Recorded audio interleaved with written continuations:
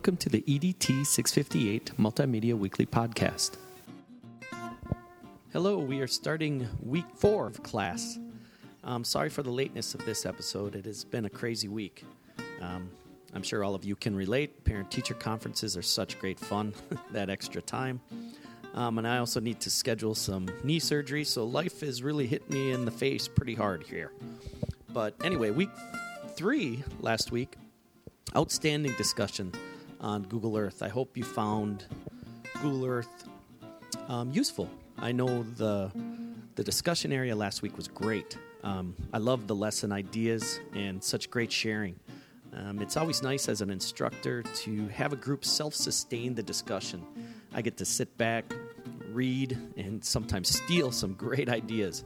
You know, good teaching is all about finding great ideas, and you guys had a whole bunch of those with Google Earth. This week, you are going to delve into some more free Google applications, the Google for Educators tools, which are very useful. So in our Moodle for week 4, there is a description of what you need to do this week. You'll go to the Google for Educators link, and you'll get a chance to explore some of the tools for your classroom, the different classroom activities, and I think there's some posters there as well. One other thing you're going to do or have to do is you're going to create a custom search engine, which is newly featured product. It's tools for your classroom, newly featured product, and then you'll find the custom search engine. Explore 2 other of the tools. I know in the directions it says we're going to be using Picasa during our last weekend. We did it in the first weekend of class, but we can also look at Picasa again. So choose something other than Picasa.